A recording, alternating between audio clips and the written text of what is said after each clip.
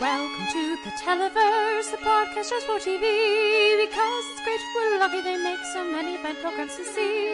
Your hosts Noel and Kate like to debate the merits of all that they've seen. Comedy, genre, reality, drama, and anything that's in between. Welcome to the Televerse. Let's get the show. Hello, everybody, and welcome to the Televerse. This is Kate Kalsick, joined as ever by Noel Kirkpatrick. And, I said last week we were short on shows, but this week it's 4th of July weekend.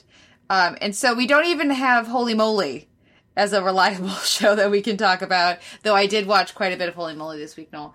It's going to be a short one this week, but still, there's still some interesting stuff happening in TV, even if there's less of it. yeah, there is. But I mean, we'll always have marbles. We'll always have marbles. Hey, we're gonna get to Jelly's Marble Runs. I keep waiting for Last Week Tonight to plug it since they're sponsoring. Right, and me they too. Haven't. It's so weird. But anyways, this week at the end of the show, we're talking about Padma Lakshmi's show on Hulu, which is Taste the Nation. So far it has not been renewed for season 2, as far as I can tell, but it's a 10-episode, half-hour or 35-minute-ish long show. That'll be coming. The conversation will be coming at the end of the show. But for now, we're gonna skip over some news. There was some renewals and stuff, and there's plenty of people talking about like the ballots going out for Emmys and stuff, but we don't care about Emmys at the best of times, so I don't think... Do we care right now? Yeah. No, and also we don't get to vote on them, so all the more reason not to care. Yeah. So we're just going to focus on the week's TV this time. So we'll listen to some music, take a break, and be right back after this with our week in TV.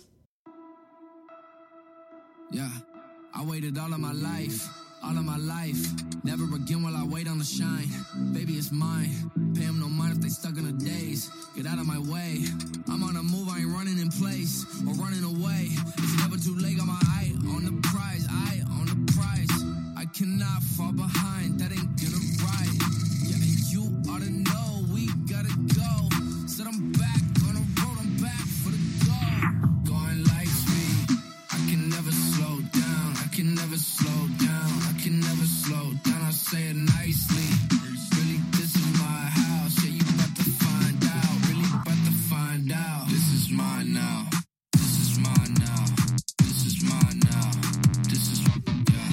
You could pipe down. Take a time out. Going lights out. This is mine now.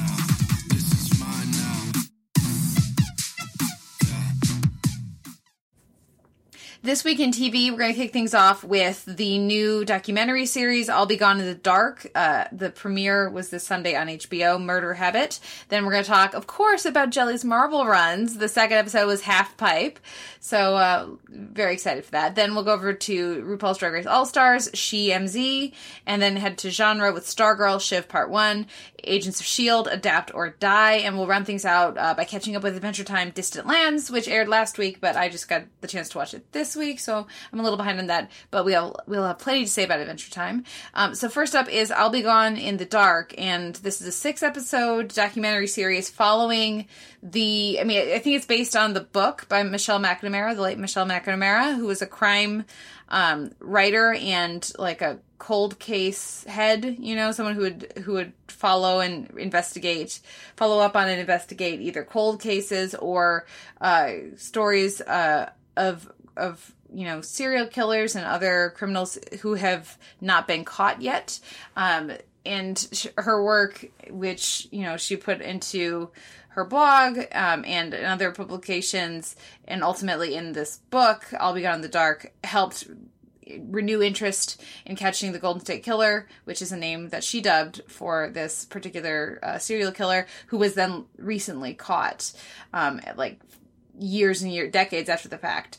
So if you're into true crime, certainly there will be some interest here, but I was surprised to find that a lot of this first episode is really just about her more than anything else.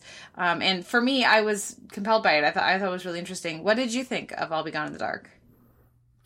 I liked it. I think the thing that kind of stands out to me most is the ways in which this episode in particular, because I haven't seen the rest of... I have not seen any of the rest of this, and I've only seen the premiere as well. Yeah, and I haven't read the book. I'm not particularly familiar with McNamara beyond sort of her reputation for being what the series here calls a citizen detective.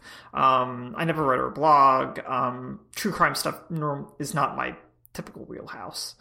But the thing that really interested me, at least within this premiere, was the ways in which they layer reenactment in really sort of, I don't want to say postmodern ways, but in very sort of, like, they're toying with the concept of a true crime documentary, I think. Like, I think most to, like, the idea of when McNamara meets up with the social worker, who is a woman who she met through the A&E cold case message forums. And they do a reenactment of that woman and McNamara going to the house and talking about it in the car, overlaying that with recorded dialogue from McNamara, from, like, her notes and stuff, with her conversations with the woman who goes by the social worker handle. And the ways in which that they just kind of layer all of McNamara's, like, actual audio notes into the series to, like, slowly build, like, these layers of peeling back something, basically, that then they peel back, I think is really interesting. And I think is something that you can only do in part because of how McNamara documented so much stuff. On top of that whole fact of, like, this is a very standard true crime sort of approach to telling the story, but the ways in which that they insert McNamara into it, both from her own voice, but also having a performer read her like blog out loud to us, I think is really interesting. And I'm really fascinated by the creation of McNamara as a presence, even though she passed away in, I forget. A few years back now. Yeah, a few years back. She passed away in 2016. And the ways in which that she's at the forefront of this, I think, is really compelling, I think. And I'm rambling a little bit, so I'm going to stop. But yeah, the show's audio aesthetics, I think, are really the most interesting thing right now, at least in this premiere. How did that play for you, if you noticed it at all? Oh, yeah, definitely. Like, you know, certainly as someone who, you know, she gave a lot of material for them to work with because of all of her notes, and because, you know, Patton Oswalt, her husband, had kept those, or I assume, or maybe some of her colleagues, that really gave them a lot of room to work with because, you know, she passed away several years ago, 4 years ago. So they couldn't have her, you know, meet back up with these people and kind of shoot the type of footage that these true crime docuseries tend to go for. So yeah, having her be such a clear presence through her voice and like some footage from different, you know, family videos or just other things that had been shot at various times, really, I thought it was a really nice touch. And doing some, like you said, creative, like, reenactments of those was a clever and interesting way to work around the fact that she's dead, she's no longer with us. So, you know, why not recreate moments of discovery and victory for, you know, in the process of the eventual solving of this case, as opposed to just recreating moments of horror and trauma, you know? Yeah. I thought that was actually really neat. So, I was very on board with that. I'm glad that you noticed that too, because I was really struck by that as I was watching it. I thought it's not something that I don't recall seeing that approach with other docuseries. The one that I was most reminded of was, of course, The Keepers, which is a challenging but really compelling docuseries around, like, true crime, around these women solving a case of the murder of one of their favorite teachers while they were in school, like decades later. And so it's obviously very much its own thing, but anything that's, you know, if you're causing me to think of the Keepers in a positive light, and if your show is causing me to think on that, then you're doing good. You're in good shape, because that's a positive connection. I'll be Gone in the Dark should hope that when we're done with it, it's in the same breath as the Keepers. So yeah, and also nobody watched the Keepers that I knew. I still don't think I know anyone else who has watched it, and it makes me sad, but also I totally get it because it's a hard watch. Hopefully more people will watch this one. But I that really struck me. I'm curious. 6 episodes seems like a lot of episodes, 6 hour long episodes. So we'll see if they can maintain. I thought that the pacing was pretty good in this first episode of kind of establishing, you're setting up your characters of McNamara, but also these other people that she is intersecting with and meeting, and they interview some of the survivors and lay out some of the basics of the case, and of some of the earlier parts of the Golden State Killers crimes, and it was very setting the mood, kind of. So I just hope that that the pacing doesn't start to lag at a certain point, because that would feel really gross to stretch a serial killer case for an extra episode to get more views out of it, as opposed to because that's what the narrative requires to really cover all the people involved in helping to find and prosecute and catch this guy. So yeah, we'll see. But I enjoyed the first episode. I was impressed with it, and I thought it was a good entry into this genre. Yeah, it is. It is. And I think that a lot of the building of this narrative, and we'll be curious to see how we feel about it by the end, is the fact that the book itself was sort of cobbled together by her editors along with Patton Oswalt. Because none of her chapters were organized in any way, shape, or form, based on my reading. I'm sure they were organized in her mind.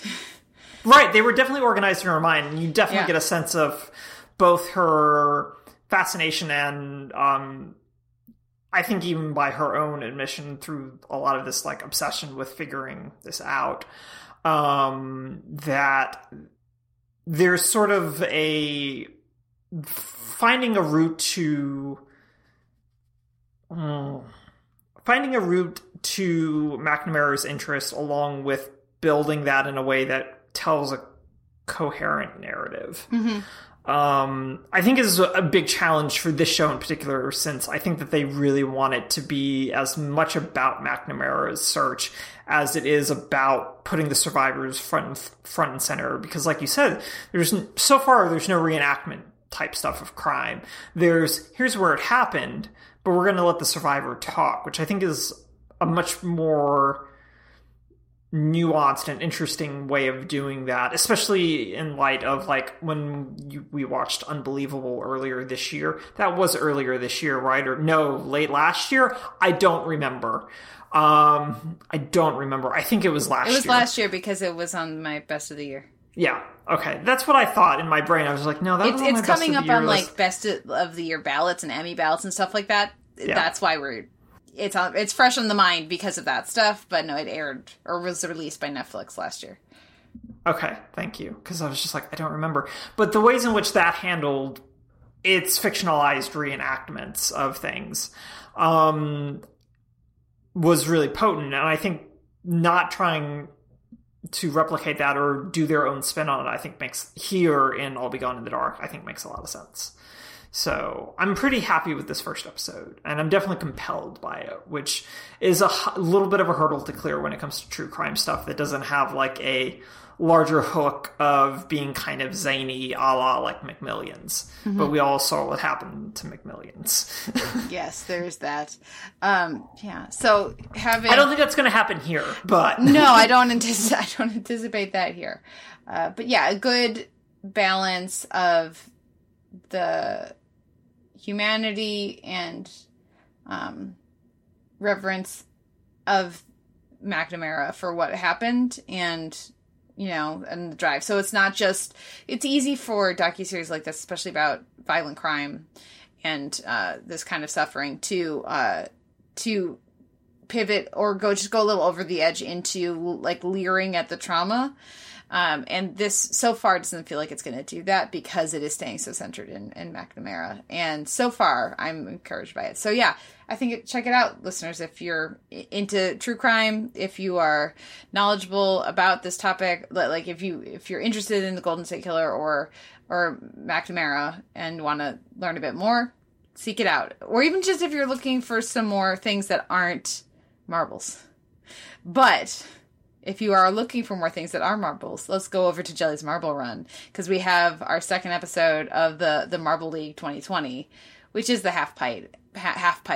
And listeners, I picked good, because the Rangers crushed it with a national or international record, right? With a Marble League record. Marble League. Yes. Is it not? It's not all of Jelly Run. It's just the Marble League record. Oh, I mean, I don't know how much the half pipe appears, but they classify it as a Marble League record. Well, and you know what's sad is that your Minty Maniacs had a record too. Yeah, no, they did, and then your stupid Rangers came in and ruined it. Yeah, like it was like the next run, or maybe two. It was really close back to back. The thrill of victory, the sting of defeat. So the Rangers are doing pretty good so far, but they're still in second to your Maniacs. Yes, and your Hazers are like in fifth or somewhere between 5 and 10 is where you guys. Yeah, they're in seventh place. Right now. So I'm not feeling optimistic about the Hazers right now.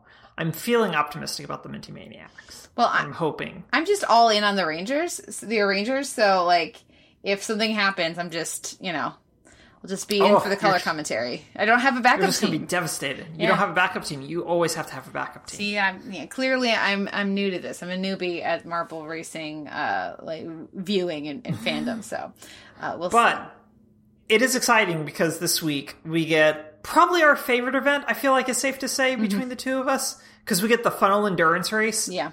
Funnel endurance race is pretty good. Though I am very much in the mood for just who can be fastest. I feel like there are so many of these different heats and different challenges that are like we had balance, right? Can you stay on the line? Then this one was who's the slowest, right? And then the next one's going to be endurance, who can take the longest. So I'm also going to be very much here for just who wins when we get there. Yeah, well, I mean, we should be getting to sprints and stuff soon. And those are always also really exciting. But I love the funnel endurance, just because things can change on a dime in the funnel endurance. They really can. Just change on a dime, and it's very exciting. Yep. So that is our Jelly's Marble Run Marble League 2020 update. Let's head over to All Stars, and they had SheMZ. And so Drag Race is not... they're not great at improv. The improv challenges, the scripted challenges, the writing's never very good. On the scale of things, I thought that these were actually pretty good. And I had quite a bit of fun with most of them. And with a few tweaks, I think all three could have been pretty fun, short improv scenes. So I was surprisingly on board with this, but I will say it definitely improved dramatically when I watched it again, so I could go in with appropriate expectations. So that may just be a me thing. How did you feel about SheMZ? A little not great about it. I think the sketches they were okay. The last sketch, which was Indian Mayhem, was bad. There was nothing. There was nothing there. They had nothing. Yeah. And I turned to my partner while we were watching it. I was just like, I see what they're wanting to do here, because there's definitely a John Waters vibe, especially at the end. Which I was then very pleased when Carson went and acknowledged that as well, because I was just see, I know things. I know things. But it wasn't deranged enough at the start to justify the weirdness that they get to at that end, which was mainly my big problem there. But the other thing I ended up having with a lot of the sketches was that I thought everyone doing TMZ Bros was way funnier than the actual sketches. It was so good. My favorite part of all the improv was actually Carson, who was hilarious. Yes. It's not often that Carson is my go-to on Drag Race, but he's really grown on me as a judge and as a comedic presence on the show in the last, like, season and a half. Yes. So, yeah, but the best thing for me about that was that it finally gave them some structure, because whenever they do these improv sketches, they never have an end to any of them. So they just always end up in a ridiculous fist fight or slap fight or food fight for no reason. But here they could cut away and go back to the bros, and that made sense, fit the style of the show. It, like, made sense for the sketch. So, like, there was just built-in, baked-in structure. And watching all the queens just in their complete dude bro drag was delightful and a lot of fun. Yeah, it was for me, legitimately, it was the second best part of the whole episode, was them in the bro drag. Because the best part of the episode was Jujubee bouncing back and forth between this weird drama between Blair and Cracker. And Jujubee just being so turned on and excited about it, but also wanting to work. It was the best thing that happened in the whole episode, considering the fact that the Blair and Cracker stuff didn't make any sense to me. But Jujubee just being there to be like, I love all of this. It's so hot. But also, we need to work on our sketch, but I don't want to because I'm just here for all of this. What's going to happen? Just like, this is ridiculous. I'm just like, this is very, very good. This is very, very good. And their sketch was sort of like the best of the three sketches. In part of a balance, because I felt like everyone got a chance to shine a little bit, even if sometimes the third person would fade out, because Blair fades out in the second half of that sketch. But because of the escalation of where that sketch goes, it's okay. So they have the best sketch. And they just have the most to play with, right? Yes, they do. They had the best premise as well. Yeah. Like, in terms of stuff to go on, it was very good. Yeah. So what did you think about, the runway looks for this episode? The runway... The camo couture. I thought that this was the best runway of the season so far. But that's not saying all that much. I did like every one of the looks. I thought Alexis's white, winter camo was just gorgeous. Such a smart move. Completely set herself apart from everybody else. I really liked... I liked all of them. I really liked Jujubee's too. It was creative and fun and just a little different. I liked all of them. I saw some people didn't think that Blair's was camo, but I was like, stand in a forest, it's camo. Stand by a tree, it's fine. Also, it is camo because, the patterning of the leaves mimics a camo sort of swirl style. It's not as obvious as, a lot of the camo stuff, but it was also just such a different way of doing it that I really, really liked it. Yeah. So I really liked Blair's whole forest tree poison ivy look. I thought it was great. Yeah. Watching Jujubee take this moment on the couch where Cracker is doing her best to make sure she gets screen time and be like, how can I make this about me? Masterclass. It's very, very good. And similarly, I enjoyed watching Shay and Alexis handle their interactions, again, like two reality TV pros of, we're going to play this up just the right amount. It's going to be ridiculous and awkward and silly, and we're going to steer into it because we both know what we're doing, and we want optimum screen time, but we also know just how much time we need to work on this so that we do a good job in the challenge. And I thought they both did a good job in the challenge. There just wasn't that much to it. Yeah. And again, so they started out okay, but then they started out strong, actually, I would say. Better than okay. But again, while I was very here for Alexis shoving the food into her cleavage, and the way, the wig reveal for Shay and the fake pregnancy reveals, delightful. Also a good, cause Shay's drinking wine when they go to them. So that was a nice little like touch to show that for the fake pregnancy. But there wasn't enough substance there for them to play with. They didn't create enough substance. So it was silly and fun, but I wanted more. And I felt like I got more with the Cracker and Blair and Jujubee one. But I would have given the win to Jujubee. I thought that she was the standout of their sketch, even if other people, I mean, apparently the judges all were much more interested in what Cracker was doing. But Cracker, as has frequently been an issue for her, I could hear her sitting in her planning time and writing out those different lines. Like, here are the zingers I will have ready, rather than being in the moment. And I thought Jujubee was much more in the moment. Yeah, I absolutely agree. Like, there was a preparedness to Cracker that I think this kind of a challenge, especially with this group of queens, was probably the smart tactical move. Oh, you need to do that. Yeah. Absolutely. You need to be prepared. But then you got to have some more flexibility within it, too. Yeah. So you like, I mean, anytime you're preparing any performance, you have to know it well enough that you're ready, and then you have to know it well enough that you don't sound like you are ready. It sounds like you're just in it. So, that's something she continues to struggle with. But between the performance and the runway, I think I would have given it to Jujubee. Were you happy with Cracker getting the win? What did you think of the runway besides Blair? Did you have any other standouts? No, like, I agree with the white camo, the winter camo. I thought looked pretty solid. It was a good way to differentiate. I did keep waiting for someone to do like a passing camo type of deal, because that would have been a nice fun flip on that, with commentary. But this isn't like an overtly political group. So, meh. The rest of the runway was fine. So, like, I was just kind of, I'm not looking forward to a double elimination. Yeah.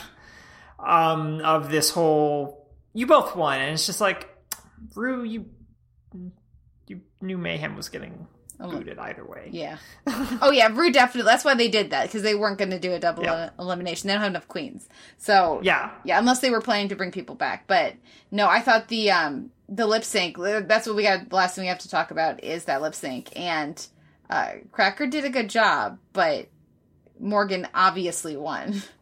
Yes. So. Yeah. No, obviously did. But I don't think that they wanted Morgan to eliminate her best friend. No, I think they did, which is why they didn't just give the win to Cracker. But that makes sense, yeah. But I think they didn't want the 20 grand to roll over to 30 grand.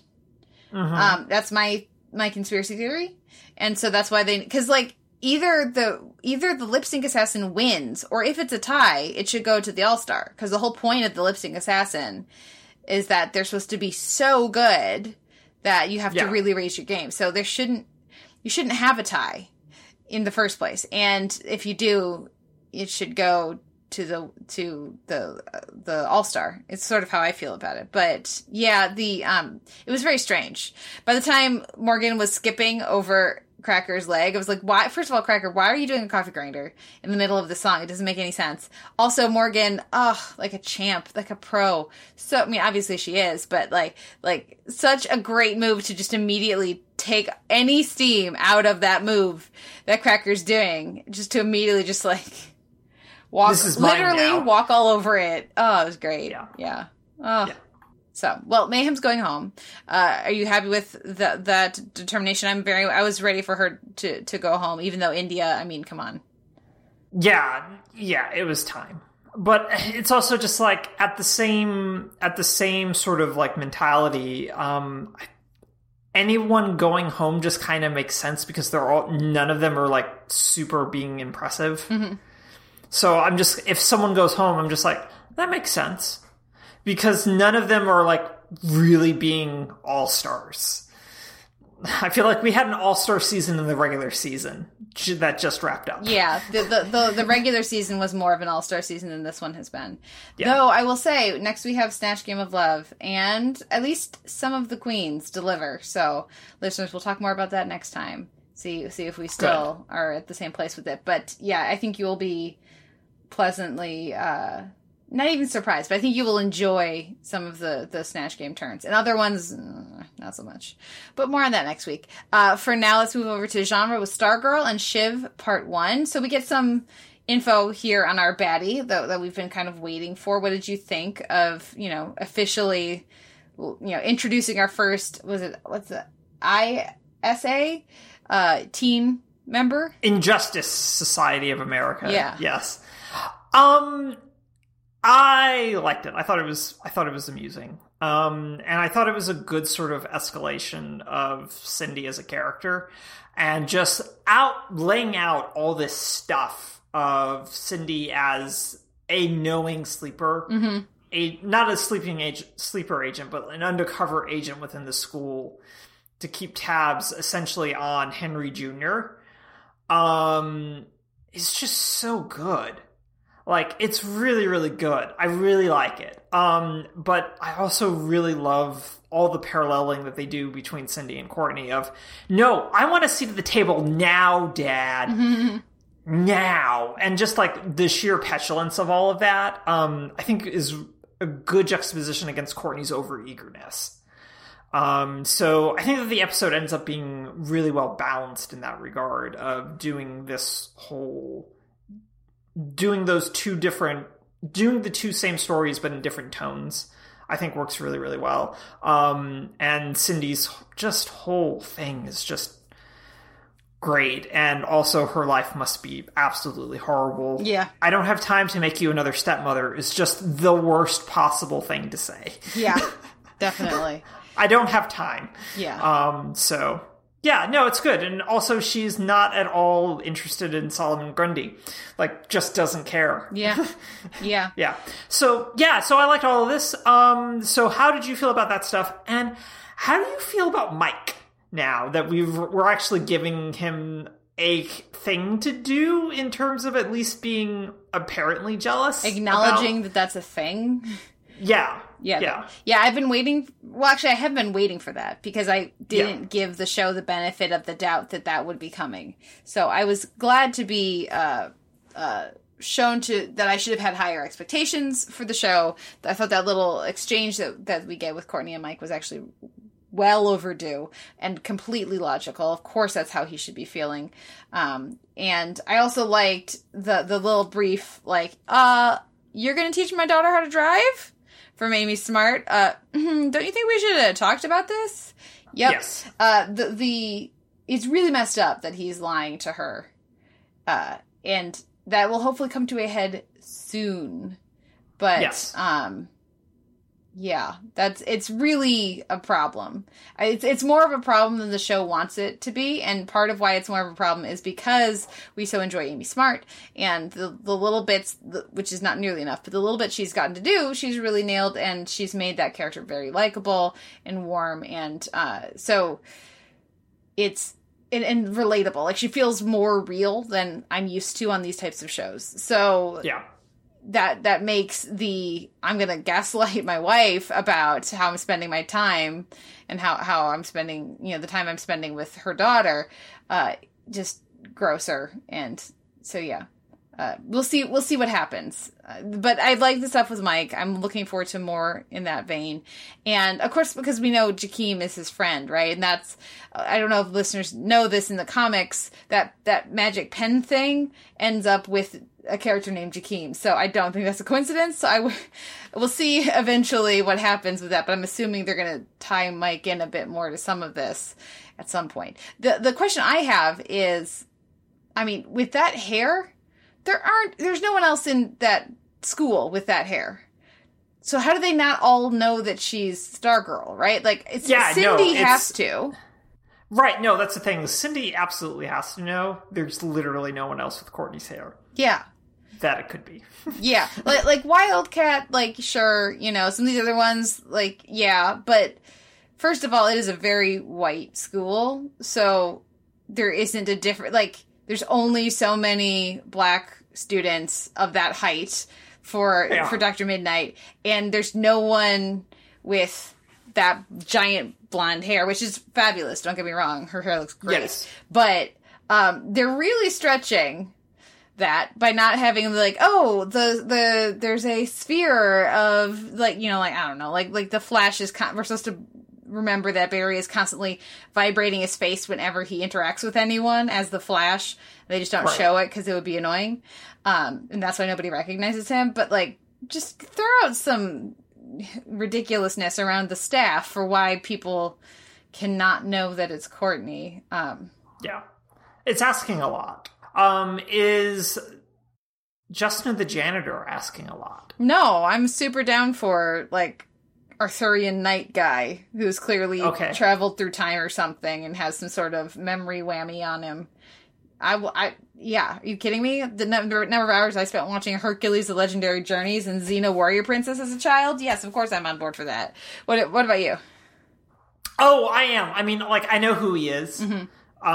So I'm interested to see how they figure him into this. Yeah, having him recognize Stripesy is a pretty big thing. So I like that's a good like mid-season kind of sting, which is what this feels like this is. Yeah. The only thing that I have against this episode, and I can't believe I'm going to say this, is that the music supervisor failed me. Because Courtney and Cindy fight on a giant record. And for whatever reason, Spin Me Right Round Like a Record doesn't start to play. Yep.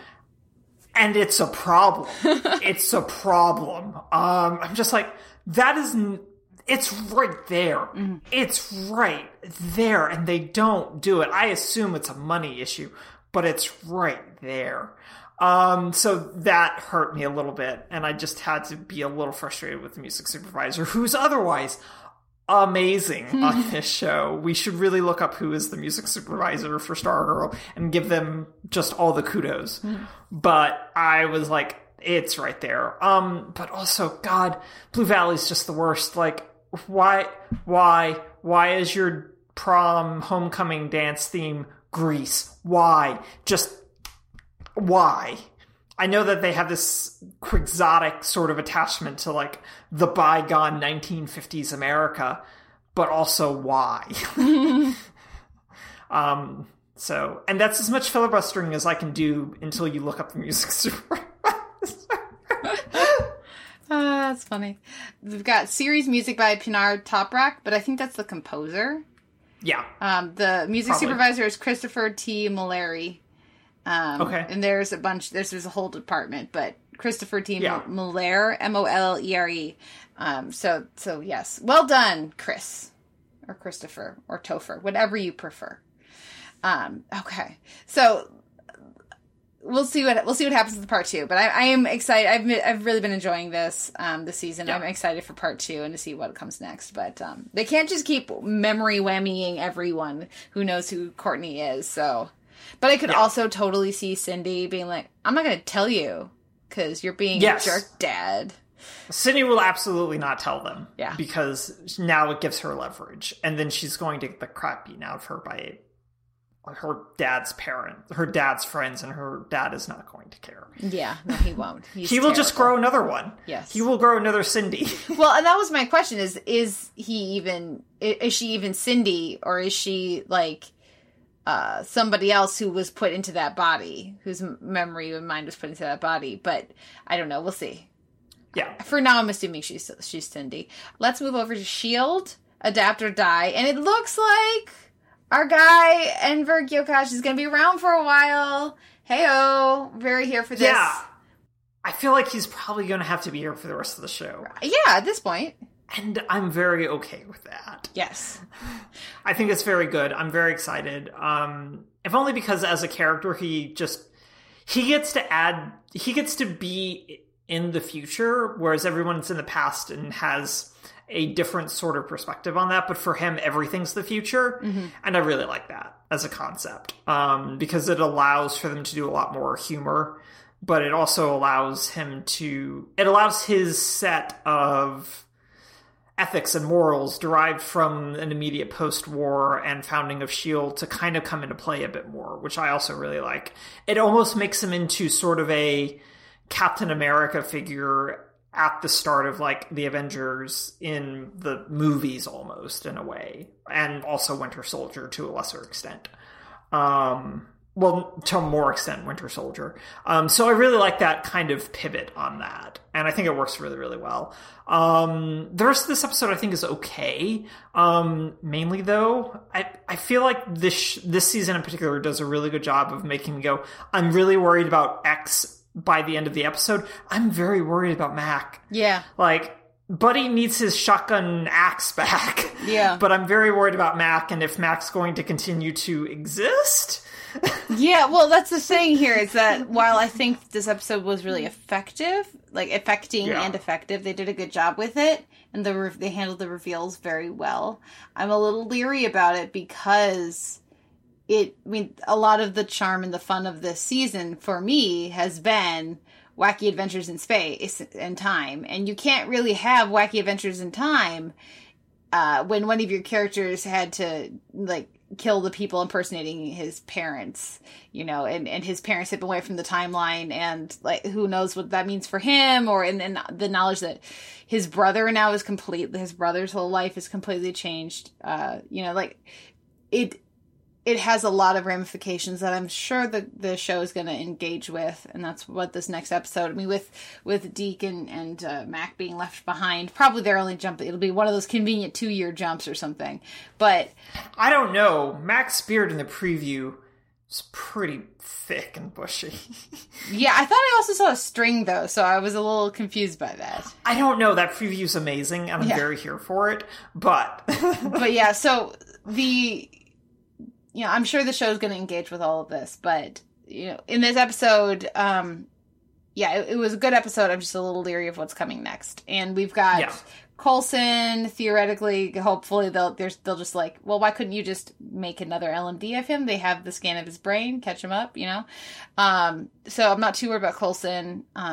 But I liked the stuff that we got with Gemma. I liked the explanation and the the pacing of that. I thought worked really well. What was the explanation? Because I missed that. Oh, the explanation of she's got the symbiotic thing blocking parts of her memory and regulating her memory and implant that she designed, that Enoch knows about and helps her maintain, but it's acting up, and so when it acts up, she forgets things she is supposed to remember, and she starts remembering things that she needs to not. I caught that bit.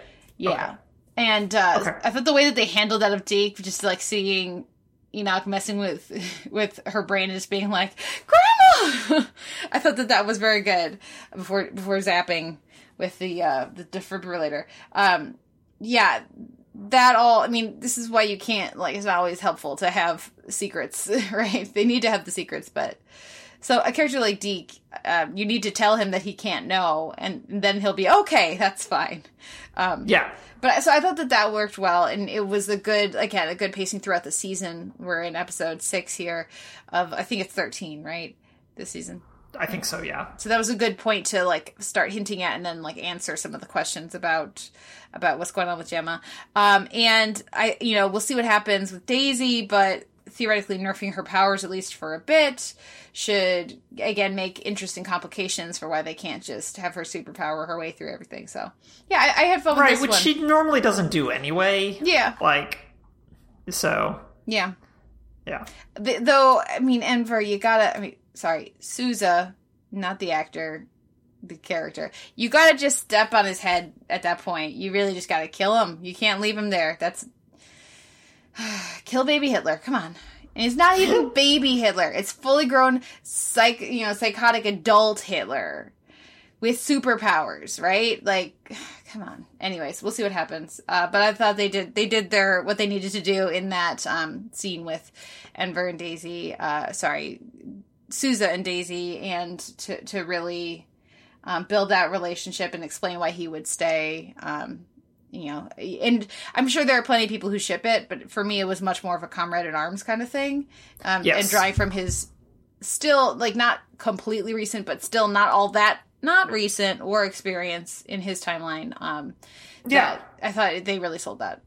And also getting over the heartbreak of Peggy Carter breaking his heart, because also that is a thing that is very difficult to get over. Yeah. Especially and we don't know exactly what happens, but from the way that he was like checking his hair, you get a sense that maybe he screwed things up too, you know? Yeah. As opposed to just like, no, you don't understand. She's an OTP in the movie, so that's what has to win. Yeah. That jerk traveled back in time and won her over. Yep. Well, any final thoughts on S.H.I.E.L.D.? Besides how much we're looking forward to like the 80s themed episode. God, I'm so excited about it. I'm so excited about Coulson and a TV. Mm-hmm.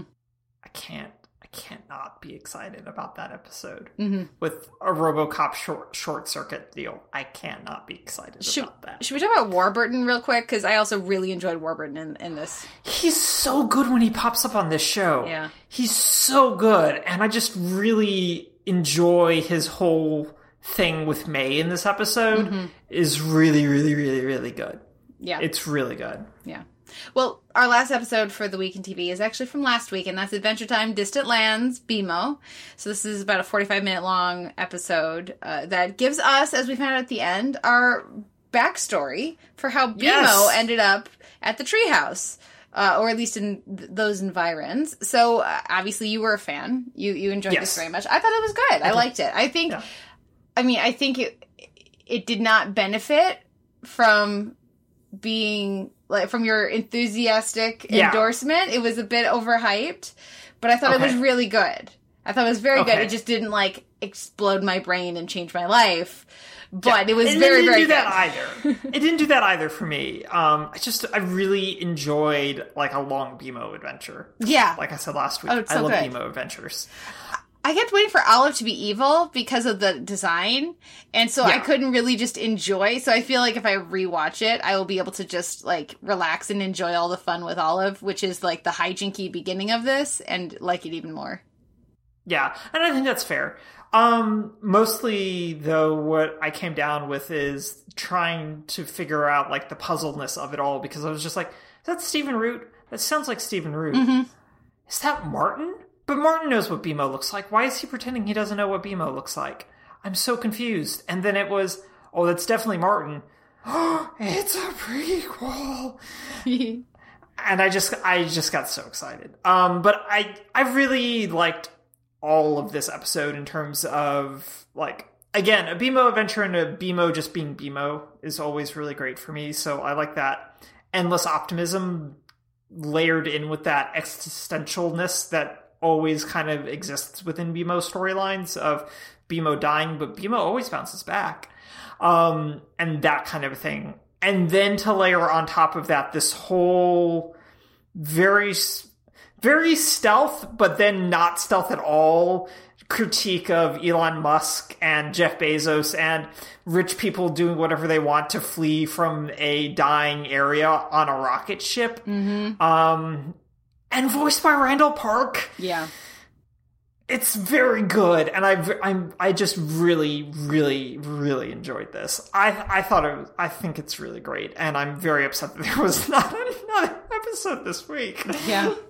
It was really fun having Hugo. I mean, they were a little too effective with Hugo, I think. Apparently, the reason they had Olive come out at the end is that it's supposed to make it an optimistic idea that maybe Olive's gonna help Hugo be better and not play into his destructive impulses, and instead that's not what I took from it, creators, because all I took from it is, oh look, now poor Olive is absolutely gonna be exploited by this piece of shit who has not learned a single thing and will not learn anything. So that wasn't the takeaway we were supposed to have from that final moment with those two.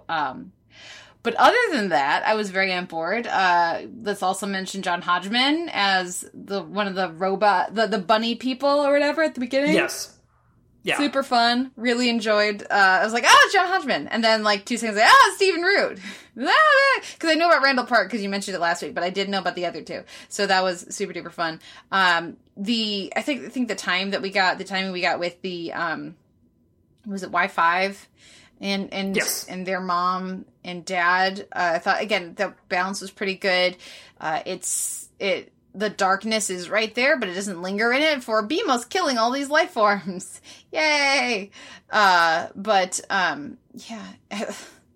having the Frasier theme be what makes someone go, oh, I think I know them, right? It's very good. There was a lot to enjoy here. Oh, when that Frasier theme kicked in, it's just like, yes. Cheers is the unifying television show of an age. Keeps everything in balance, and it's leaving Netflix or left Netflix this month, and I'm very upset about it. That's very sad. Yeah. Listeners, yeah, it's been there forever, it's too. Been there it's been on Netflix forever. So yeah. I'm not surprised, but I'm also very sad. If it's leaving next month, get thee to Netflix and watch it now, because it's very, very good. Perfect quarantine watch. But if it's already gone, then go find where it is and watch it there. Yeah, I'm guessing All Access, I guess. I don't know. Because it's owned by CBS Television, so I don't know.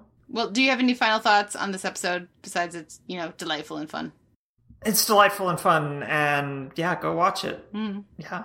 Because it gives you some adventure time when you need some adventure time, I feel like is the other thing. We all need a shot of BMO right now.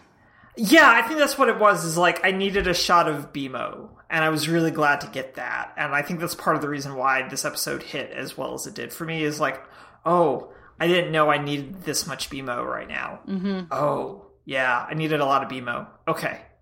I feel much better. Yeah. Yeah. And a new adventure with BMO, like even just to get emotional, like it's like just the concept that one's adventures with BMO are not all behind one, It's like we don't have to stare into the gaping maw of content and be like, and you don't get any more fun with BMO. BMO's too happy. BMO's too optimistic about the world while still aware of its darkness.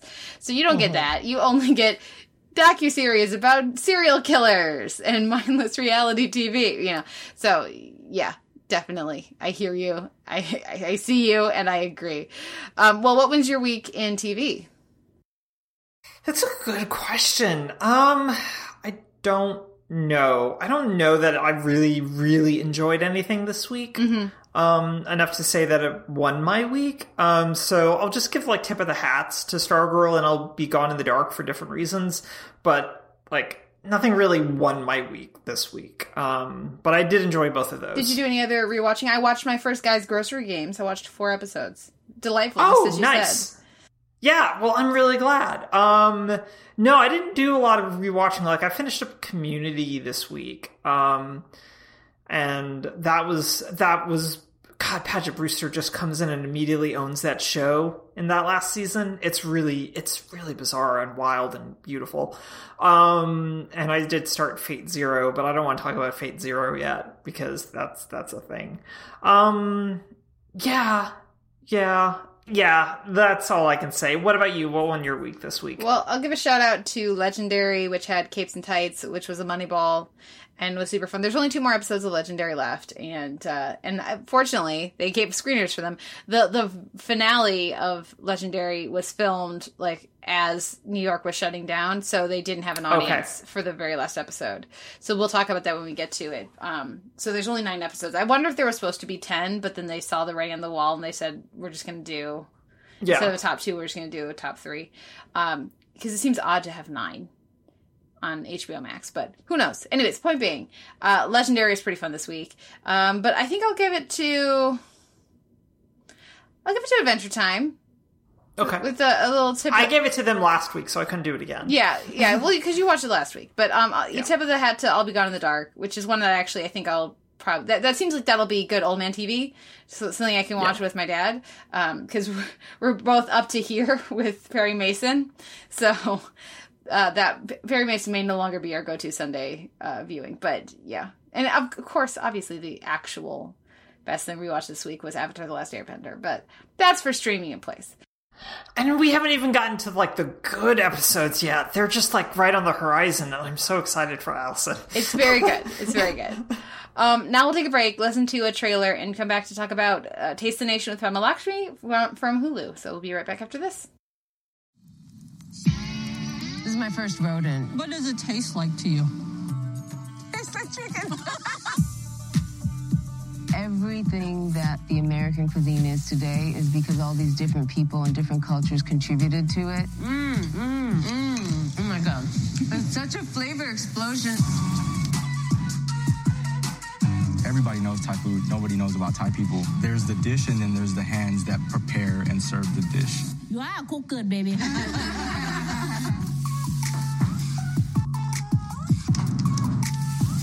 This alone is reason to come to El Paso. That's good, huh? Burp a little. Let's hire 2.0, dude. Padma Thai? Watch your back. God damn it. Food is medicine. We've all heard that before. It's much deeper than just what feeds you. It's like a spiritual connection. The gateway to another culture often happens first through food. Okay, inshallah.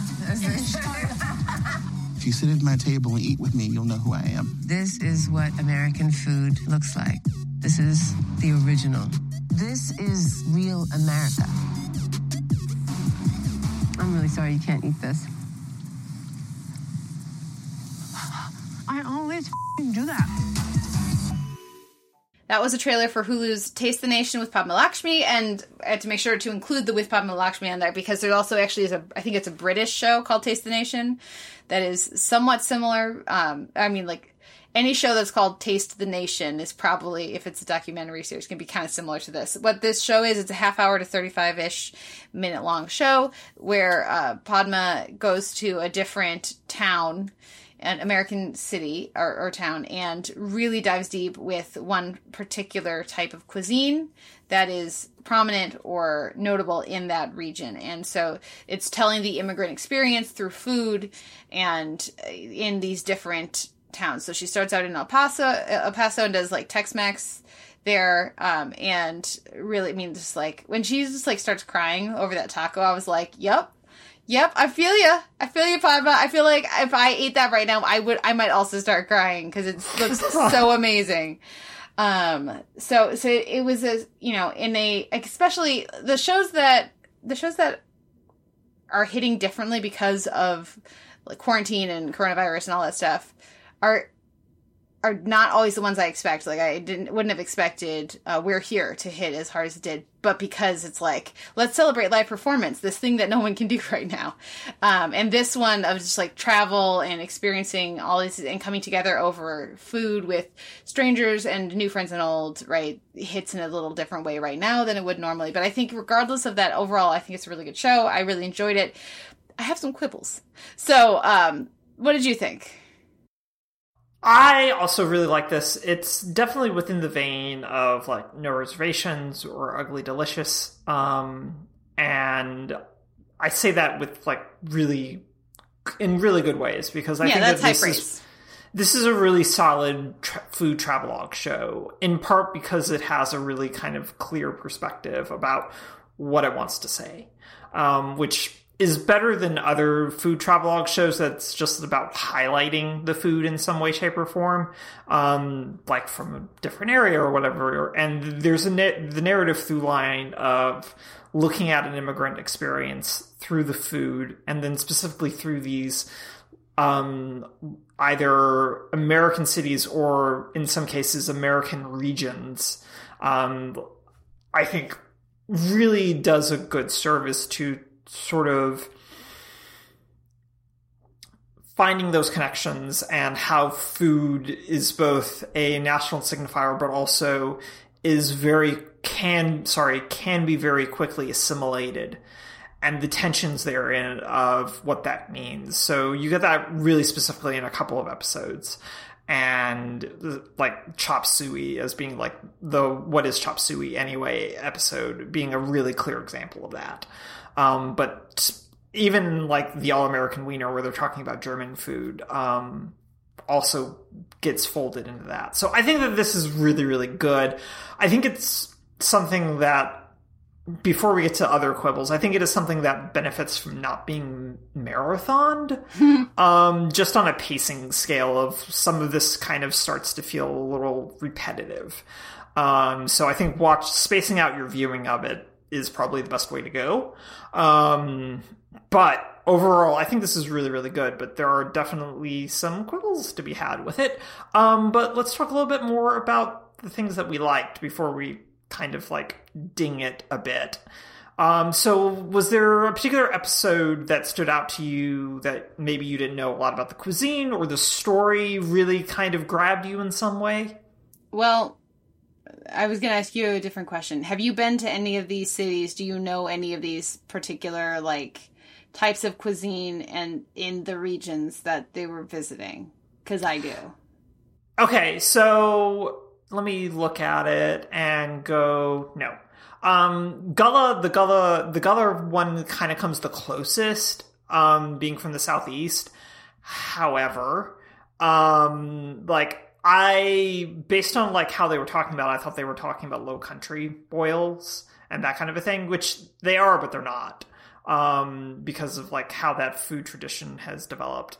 So that was the closest within regionally speaking, but that was the only one. Mm-hmm.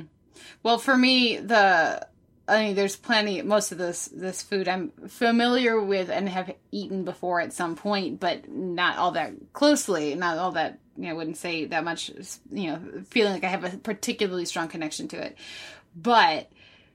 And all the food looks delicious and amazing, don't get me wrong. But, first of all, my brother-in-law is Peruvian. And so and I'm also trying to eat healthy right now and have been for a while. So, like, the lomo saltado, oh man, I could have eaten the shit out of some lomo saltado while I was watching the Peruvian food episode. And like, I wanted more depth. I wanted more specifics as they talked about Peruvian food, because it was so basic. And it also didn't reflect much of my experiences with Peruvian food, having traveled to a couple different places in Lima. In Peru, Lima, and over in Cusco, right? So I've been to just twice. I've been to Peru, so not very out. So obviously, I'm in no way even a minor mini expert on anything about Peruvian food. I just have had it, and it's really yummy, if you know the right places to get it. So I was really excited that they did a Peruvian episode, and I was like, oh, I gotta send this to my sister and brother-in-law. And then I was like, no, I don't. Never mind. But I really wanted that. And then the other one was the Milwaukee episode, because Noel, when I tell you, I could taste the Spätzle from Mader's. They're standing outside of Mader's, which is a German restaurant in Milwaukee. They didn't go into Mader's, but I one New Year's Eve I spent with my sister and one of my brothers in Milwaukee, and we went to Mader's, and not knowing it was going to be like a buffet, kind of like they do a special thing where you can just, do whatever it's supposed to. We thought we were just going to go to get dinner and we'll try it. Also, one of my good friends from college, they got married in Milwaukee and had their reception. Like the way that, who was it? Ali Wong talked about doing that. They had their reception at Mader's. And, so I like it's so good. It's like schnitzel and Spätzle, and it's really, really unhealthy, but it's so delicious. And like with a crisp beer and everything, because I'm also not drinking right now because I'm trying to make healthy food choices. And I'm just like, this would be so delicious. All the carbs. Those pretzels looked really good. See, I don't even like pretzels. I don't even like those pretzels. But like the other stuff, I was just like, I've only had Spätzle once, and I was like, oh, I get it. Okay, I get it. I get it why it's in the Raindrops and Roses song, because it's really good. So yeah, a lot of this food, if you have a particular connection to any of the types of food, or to these cities, right? Or these food cities, and I like that some of them were really obvious and some of them were less so. Then there's a lot of joy to be had in just like appreciating the food and appreciating the process of how they're making it, appreciating the attention to detail, and watching people who really know what they're doing do it. But yeah, there was also just a few moments where I was like, I could hop in a car right now if it wasn't for this quarantine. I could go to Mader's and I could order a schnitzel, and I could just with squeeze the lemon on top, and then it's just fried meat, but it's so yummy. Anyways, that was the moment I was having as they drove around in the Oscar Mayer Wiener mobile, which was delightful. But yes, anything like that for you? I mean, a lot of it was watching people make food right now is just kind of torturous. Because we're just like, oh, that's exactly what we want. But it was also like, it did compel us, like, today we're getting Indian food because we watched the Don't Mind If I Dosa episode, which is the third episode of the season that deals with Indian cuisine, specifically within New York, and also specifically with Lakshmi's own background. And we were like, oh yeah, no, we're getting Indian food this week. There's literally like one place in Tacoma that we can get Indian food, however. So we're going there for dinner today and lunch tomorrow, basically, and getting a whole bunch of food because we just were like, oh, we really want Indian food. But you kind of hit that point in this show, I think, really kind of consistently. Like, I'm not a big seafood person, but like the Gullah episode, like just really makes you appreciate the degrees to which seafood prepared well is something to really enjoy, even if I'm not big on seafood, particularly like crawfish and shellfish type stuff. This is not my bag. Like, I'll eat a crab cake every now and then, but that's about the extent of what like I do. But watching, like, I don't have a lot of exposure to Persian food, but it's all the flavor profiles are things I will enjoy. So watching that episode was also particularly difficult. The Thai food episode wasn't as difficult for me because I know good Thai food and I've had good Thai food. Like, I had the city I was born and grew up in, has an incredibly good Thai restaurant that is actually quite authentic. So shockingly for an Atlanta suburb. But like, I took a friend of mine who'd been to Thailand and like stayed there for like a year, and she was like, this is really actually spot on kind of Thai food. And she's like, thank God. But it also just reminded me of how much I really enjoy Thai food. So I think that there's like a lot of watching this and going, oh, right, I could be having this food. I can't though, because I can't leave my house because everything is awful. So yeah, there was a lot of that, of like that food envy kind of kicking in. Or even just like, yeah, I know orange chicken and General Tso's chicken is trash and all that. Like, I get what you're saying, but also I could murder some orange chicken right now. It's just candy. It's just that's chicken what I candy. said about General Tso's, and like I appreciated also like one of their folks that they talked to being like, yeah, no, it's not Chinese cuisine. It's still really good. But it's not Chinese cuisine. And I was just like, I feel you, buddy. Yeah, because I also enjoy General Tso's. But yeah, no, it's not Chinese cuisine. And that was one of the things that I was like, when I was watching that episode in particular, it was just like, I don't know that I've actually had like really authentic Chinese cuisine ever before. So that made me really curious about like actually trying to find that out. Well, let's talk about some of our issues with the episodes. So one of the big issues that we had, or that I'm aware that we had because I was reading tweets about it from you and your partner, is the episode that is about indigenous food. And specifically, like, I thought the episode was fine, but the branding of it as this is the real American food, because it takes what was an entire continent of food and says this food of the people who, you know, live in or lived in what is now Arizona, New Mexico, that is the indigenous food of the entire country. And that's not even remotely accurate. And it was such a weird misstep. And so, like, I didn't have any issues with how they actually, like, with the episode and with the food, and I thought it was really neat to, like, learn about, like, the getting the stuff from, like, the different, like, there was like the rat kind of, the rodent kind of thing that looked really interesting. And, like, there was a lot of really cool stuff about the food of that region, but also the blurring of all indigenous peoples in this on this continent before European explorers got here ate this food was just like, that's obviously not true. Why are you branding it as such? Yeah, there's a framing in the Original Americans, which is the 7th episode of the series, where you just go, wait, hang on. You're going to make sure that you delineate between North and South India and the differences in those cuisines and flavor profiles. But you're going to make a very sweeping statement about indigenous food within the continental United States, basically. And it doesn't really work. And there's a number of ways around it, from acknowledging the fact that this is very varied landscape and the tribes have different sort of food cultures. That doesn't get mentioned. Then there's the decolonized Thanksgiving, which is deeply frustrating since cranberries were a thing. Yeah. Before they became part of Thanksgiving.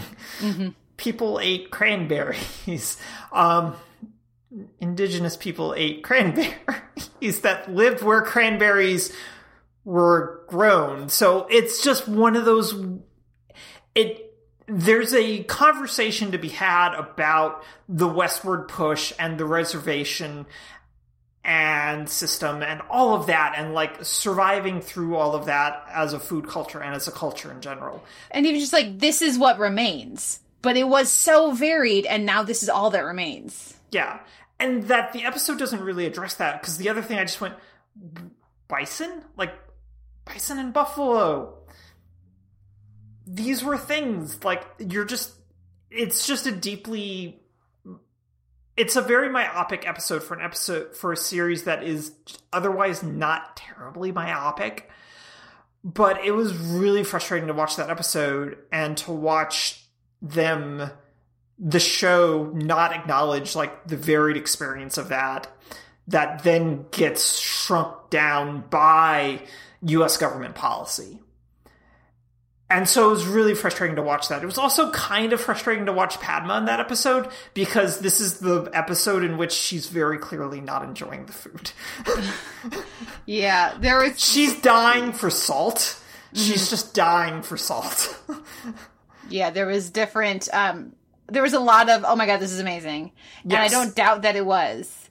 But there were certain ones where you could tell that she's like, but really, this is the stuff. Yeah. Yes. And that's sort of like my favorite thing in the Hawaiian episode where they do poke, which I think is kind of a scattershot episode. But where they're making a poke bowl, and she eats it and she makes a, that's good sound. But the chef immediately calls her out of, you don't like this as much as yeah. What's missing, type of deal. But yeah, it was just really frustrating because it's not as cooed over as some of the other food in this series. And her response to it is muted comparatively to other things. Because you can tell, like I said, she wanted salt. Mm-hmm. At a certain point, the cooing over the food felt performative.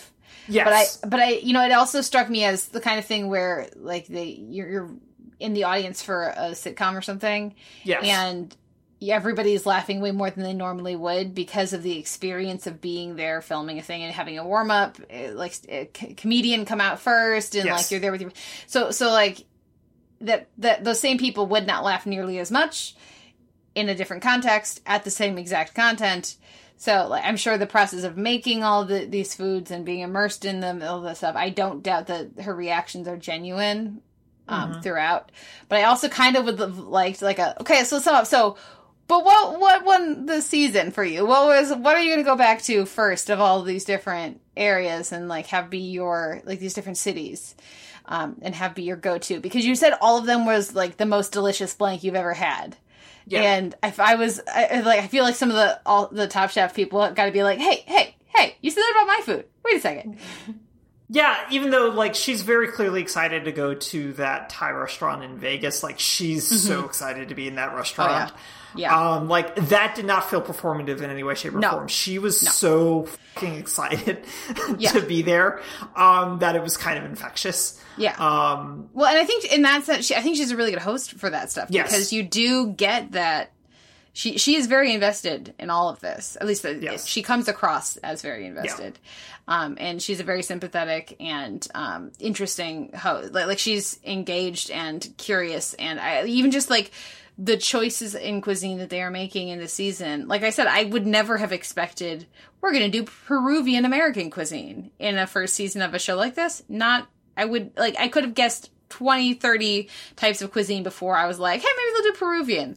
Also, like, how do you not have any, like, the maracuya sours, right? Or pisco sours? Because, like, oh, man. Part of not going to Comic-Con this year in San Diego means that my sister and I can't go back to that Peruvian place on Fifth Street that has the insane maracuya sours, which are so delicious. Anyways, sorry, I'm getting lost here in my reverie about Peruvian booze. But, yeah, so I appreciated some of the choices. I think I read somewhere that or the show wants to go, if they get a second season, they want to go to Detroit, and there's an area in Detroit they want to do. Like, so some of the choices I really appreciated, and yeah, and then you can see, like, when she got to cook with Mother Jeffrey, she was just, like, losing her shit, which was awesome. So just watching her enthusiasm and passion for all of this was really neat. It is. It's very infectious. Like, Lakshmi does a really great job of making you excited about the food in this. And I also think that the show's aesthetics really drive home that as well. Like, the ways in which that they do, like, try-touches of the ingredients with the English spelling and then the native spelling of hidden characters, I think is really great. But also the ways in which the food and the people holding the food blur in and out of focus, centered frame, which is a really constant, constant visual within this series, connects so many little dots from her excitement to making sure that the food and the experience, and by experience I mean the history, are all front and center, literally. And I really, really appreciate all of that and the ways in which they build that narrative across 10 episodes, but also within each half-hour installment.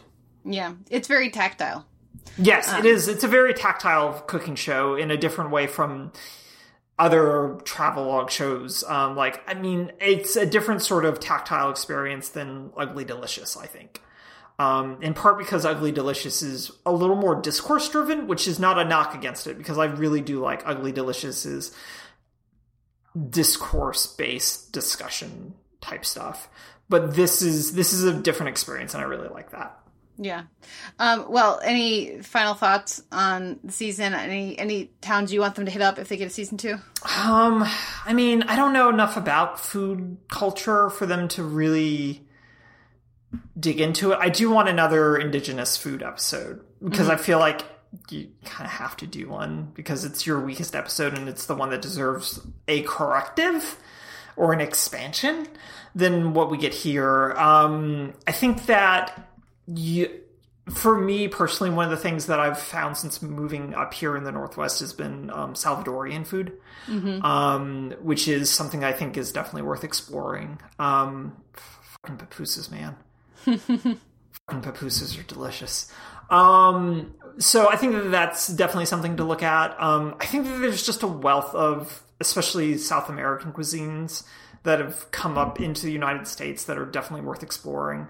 The only other thing I think that needs to be here, that's present in the Gullah episode but can be expanded upon, is definitely going to be more food from an African diaspora perspective and from an African just translation. I think is also something that they need to do going forward as well. Anything for you in particular? Well, I was going to say, like, I've heard over and over that Ethiopian food is amazing. I've never had it, but my partner loves Ethiopian food. She loves it.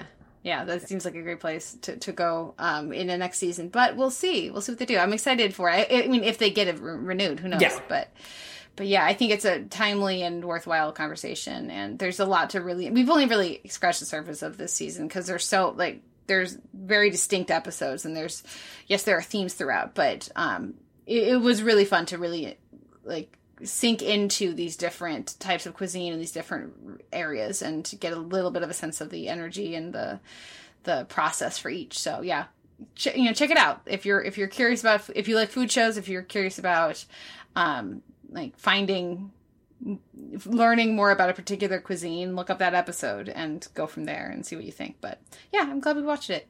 That will wrap up our conversation for this week. A few show notes. You can find a post for this episode over at theteleverse.org where you can leave us a comment and let us know what you thought of the week's TV. You can like our page on Facebook and start up a conversation there. You can email us, theteleverse@gmail.com. You can find an M4A chaptered feed and an MP3 unchaptered feed up in Apple Podcasts as well as over on Stitcher. We'd appreciate a ratings and reviews either place. And of course, we are both on Twitter. I am at the Televerse, and Noel, you are? At Noel K. Thank you so much for a great discussion, Kate. Thank you, Noel. And thank you everyone for listening. We'll be back next week with another episode of the Televerse.